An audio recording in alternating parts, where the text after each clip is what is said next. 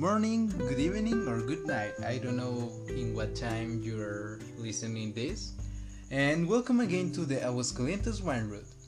In this 7th episode, as you know, I'm your host Alonso Bonilla, and I am very excited to give you another episode of this podcast. And today we have great news for all you wine lovers. So let's start with the note. The note is that this year Wine Route was just a taste of things to come to 2021, when the authorities hope to celebrate the event in a big way and with more wines already without the impediments of the coronavirus pandemic. This was expressed by the Secretary of Economic Development of the state, Manuel Alejandro González, when advancing some preparation that are already being carried for the following year.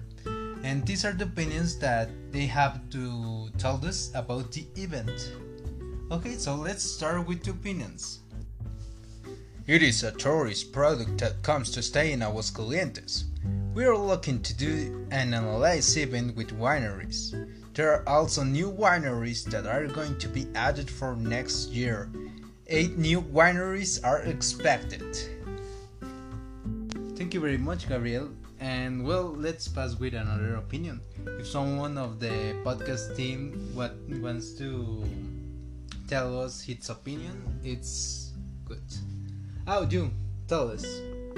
Although it does not compare with the money that the National Fair of San Marcos leaves in with everything, and that some wineries did not respect the sanitary protocols.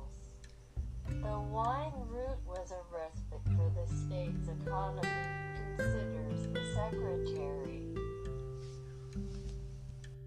Oh, thank you very much, our Chinese Siri. That was a very good opinion.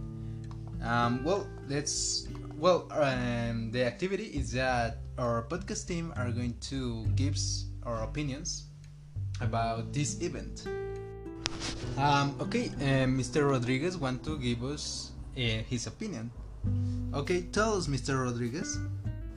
Thank you, Alonso, but this is not opinion, this is a fact. Okay, my fact is there were 14,500 people who attended of 300 events of the Wine Route, and an estimated 13 million pesos in economic income. That means that Aguascalientes could become a world powerhouse wine. These are great news, obviously, for Aguascalientes. Personally, I don't like the San Marcos Fair, but I like very much the wine. So I am very excited. Thank you, Alonso. Okay, thank you, Mr. Rodriguez. If someone in the team wants to give us his or her opinion. Oh, okay, you, tell us. Thank you, Alonso, and privyet everyone. This year Wine Route was the first tourist event in the pandemic so far, for which sanitary protocols were implemented. It was overshadowed when a crowd at Hacienda de Letras forgot about COVID to dance and celebrate, which was worth a fine of 80,000 pesos to the winery. Thank you. That was my inform.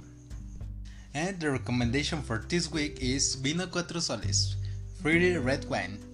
Cuatro Soles forms a line of Mexican wines with different characteristics, so that each Mexican can choose according to their taste and preference. His winery seeks to spread la vinocracia, that it is why each variety reflects and represents its own personality and style. The joy, success, strength, and determination that move Mexicans today. They are balanced, friendly, unpretentious, and easy to drink wines that combine perfectly with Mexican cuisine. The location of our vineyards, the characteristics of the region's grape, and the experience of the Cero family support the quality of our wine.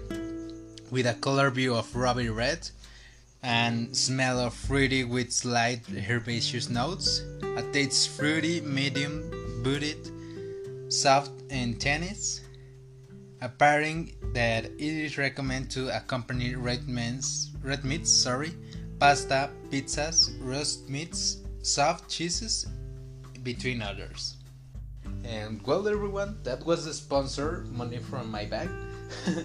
It's just a joke, don't worry. But And we are sorry because this episode is clearly going to end. But don't worry, we see you in the next Aguascalientes Wine Route. That is going to be the 8th episode. So have a nice weekend a nice week, and see you.